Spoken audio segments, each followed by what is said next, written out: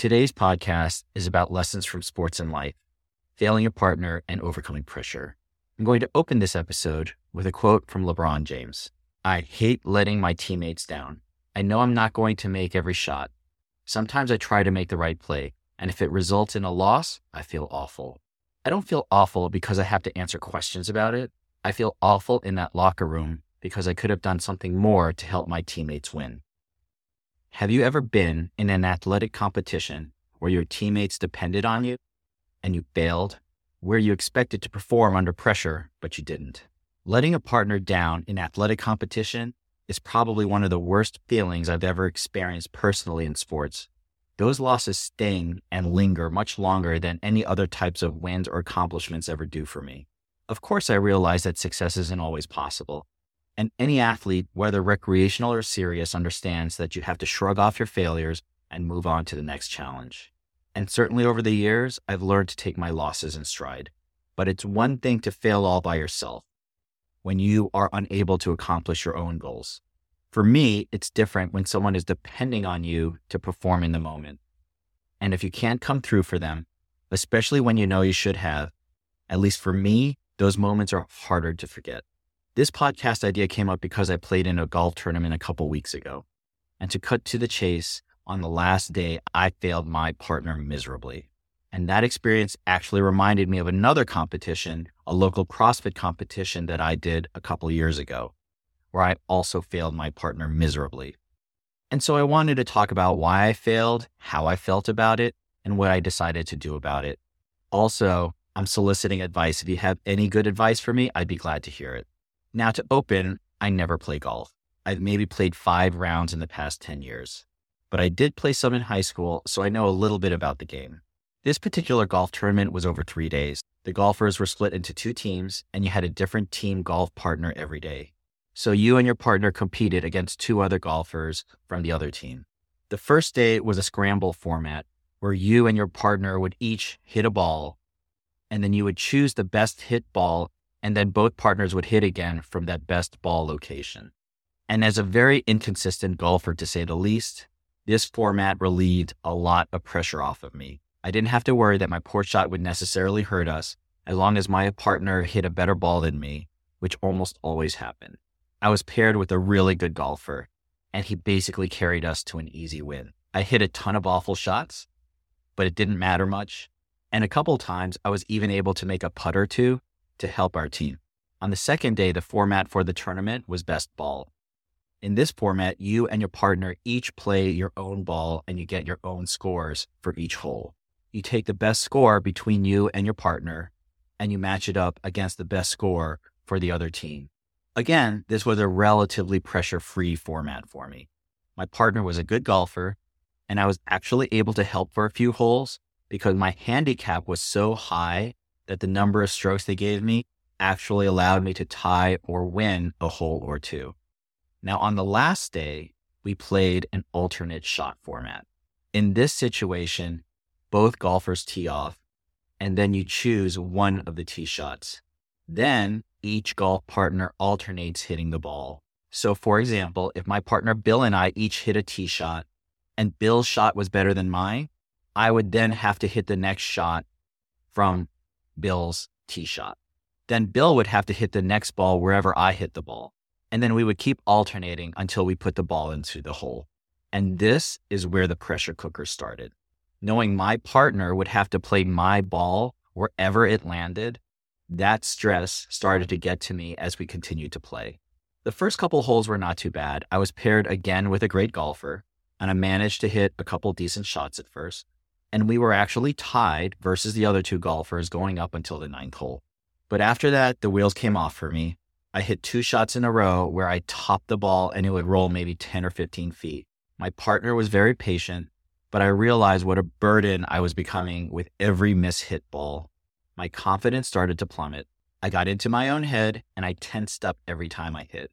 There were 2 putts that I needed to put at least close to the hole so that my partner could sink them.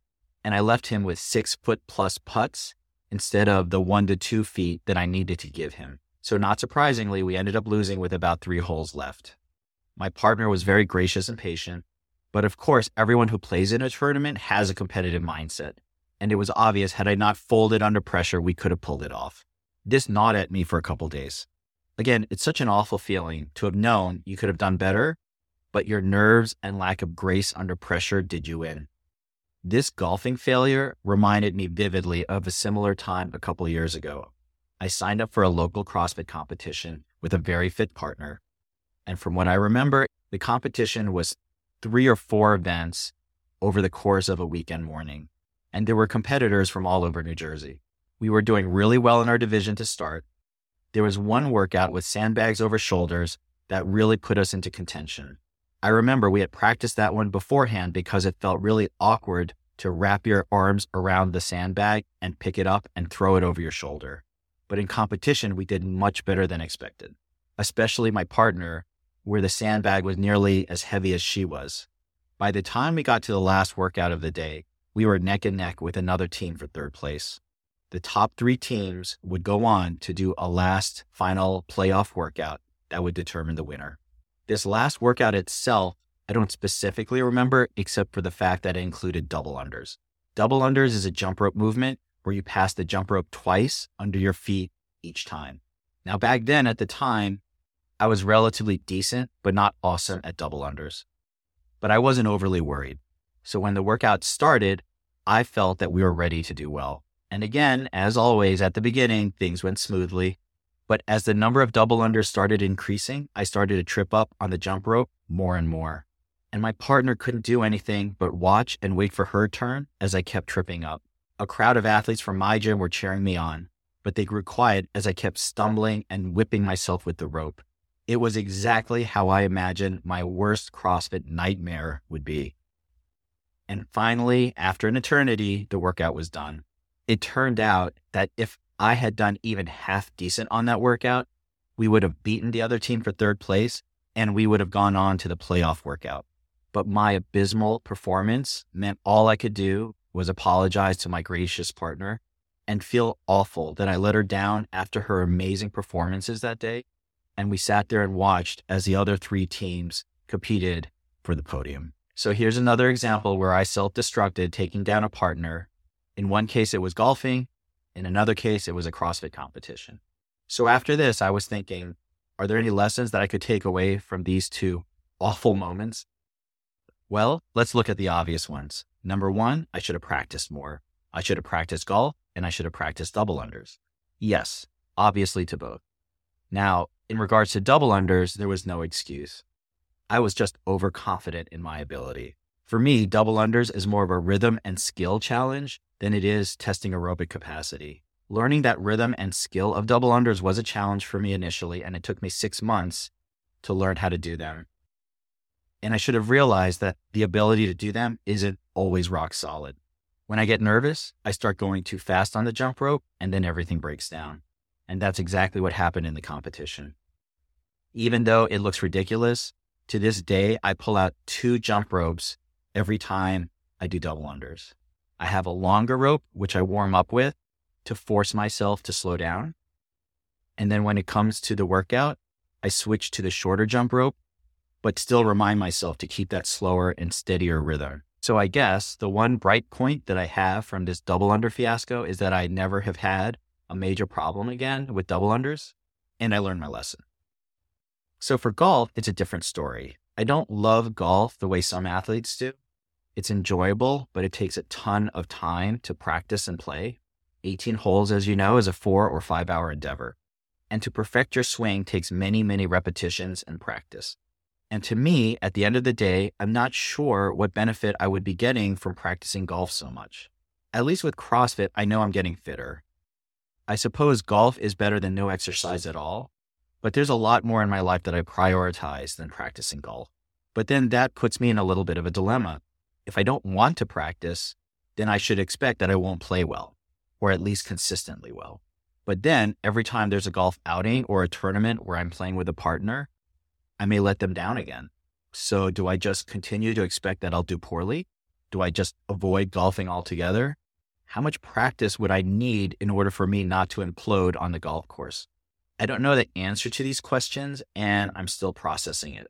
I'll let you know once I figure it out, but I'll take any advice that anyone gives. My second takeaway from these experiences is that I truly believe there is a competitive mindset which can be and needs to be practiced. That is the ability to shut out distractions, stay focused, and to perform under pressure. And this competitive mindset is useful in sports, life, work, you name it. In CrossFit, I've learned a lot about maintaining a competitive mindset, but that's only come through a lot of practice. I've had 10 years of open workouts, quarterfinal workouts, local competitions, our gym's intramural competitions, even everyday workouts. There have been many opportunities for me to learn how to dig deeper within myself, how to focus at the task at hand, and execute as well as I can in pressure situations.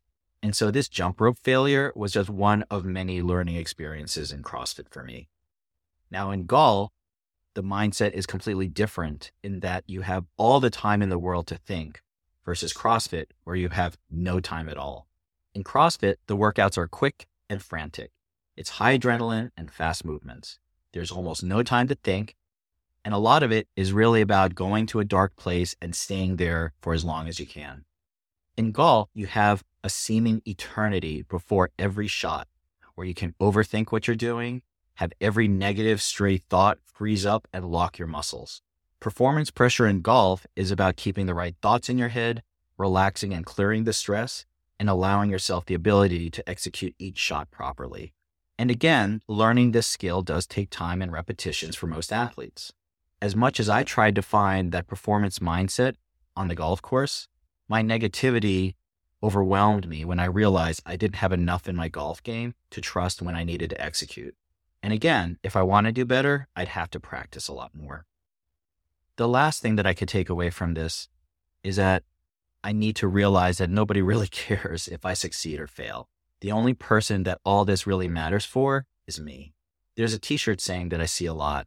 It says, nobody cares, try harder. Successful people fail a lot. Like LeBron James said, he hates letting his teammates down. But if he does, I'm sure he moves on to the next play. The pass is over, next shot, next workout, keep moving forward. Both my partners are probably way past thinking about these failures, which I keep obsessing over.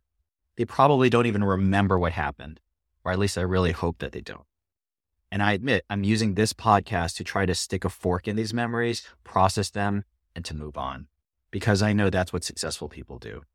So at this point, after doing a postmortem on my performances on the golf course and in the gym, I realize there's never any substitute for practice. I'm not talented enough to get by on innate skill or talent on just about anything. And if I care about a competitive activity, I know I'll have to practice it. Or maybe I shouldn't be focusing on it at all. I know developing a performance mindset takes time. And there are different types of performance mindsets for different activities. And standing over a putt for 2 minutes is way different than trying to grind out a few more burpees or hit a max clean and jerk. And lastly, I know I should probably take a little bit of a lighter touch if I don't perform as well as I would like in a competitive setting with a partner. Being a grouch brings down those around me when these are supposed to be fun and enjoyable activities. I've now given myself a future rule where I will apologize once to my partner if I don't do as well as I had hoped, and then to let it go as best as I can. Have you ever competed with a partner and not done as well as you hoped? Whether it be golf, CrossFit, another sport, anything? What do you do to maintain that performance mindset? Any advice, guidance, or your thoughts are welcomed. So this week's thankful is the Be Real app. Be Real is a social media app for smartphones. Now, it may seem weird that I would be thankful for a smartphone app, especially a social media app, when these seem to be taking too much of our attention these days. But this app, Be Real, has helped me connect better with my family and close friends. So Be Real notifies you once a day that you have 2 minutes. In that 2-minute period, you take a picture. That picture includes a selfie and a simultaneous forward-facing picture. And then the app posts that and sends it to your friends. It happens once a day. After it's done, no more posts. If you don't make it within that 2-minute period and you post late, you can still take that picture, but your friends will know at what time you posted it. So the goal of the app is to see an unfiltered, spontaneous glimpse of what you're doing every day and then share it with others. This is the opposite of most social media apps, where the pictures are very curated and everything is very calculated. I started the Be Real app just with my kids in the hopes that I would see what they were doing every day and they could see what I was doing every day and we could connect. Unfortunately, they ended up adding a lot of their casual high school friends to the app, which meant they started to become reluctant to post pictures where they weren't looking their best, and they stopped using Be Real pretty quickly. In any case, their high school generation seems to prefer Snap, which they use an unholy amount as far as I can tell. Their Snap notifications on their phone seem to go off every 10 seconds. But the unexpected bright side to the Be Real app is that my other relatives, including my nephew in college and my brother who lives in Ohio, both friended me on Be Real, and they post pretty timely. I also try to post as timely as I can, except when I'm at work. So this way, we get to see a little bit of each other's lives every day. Most of the time, it's pretty boring stuff: eating, watching TV, maybe studying or working at the office, playing video games, lying in bed, stuff that we wouldn't want the whole world to see, the little parts of our lives that make me feel closer to them. Most of us overuse social media apps, and they can definitely be unhealthy, but sometimes the power to connect us can be great. If you have a social media app that you find really helpful for connecting to people, and it isn't Facebook, Instagram, or Snap, let me know. DM me at Botox and Burpees Podcast on Instagram, or leave a comment at youtube.com/@Botox and Burpees. And don't forget to like and subscribe wherever you get this podcast. Thank you.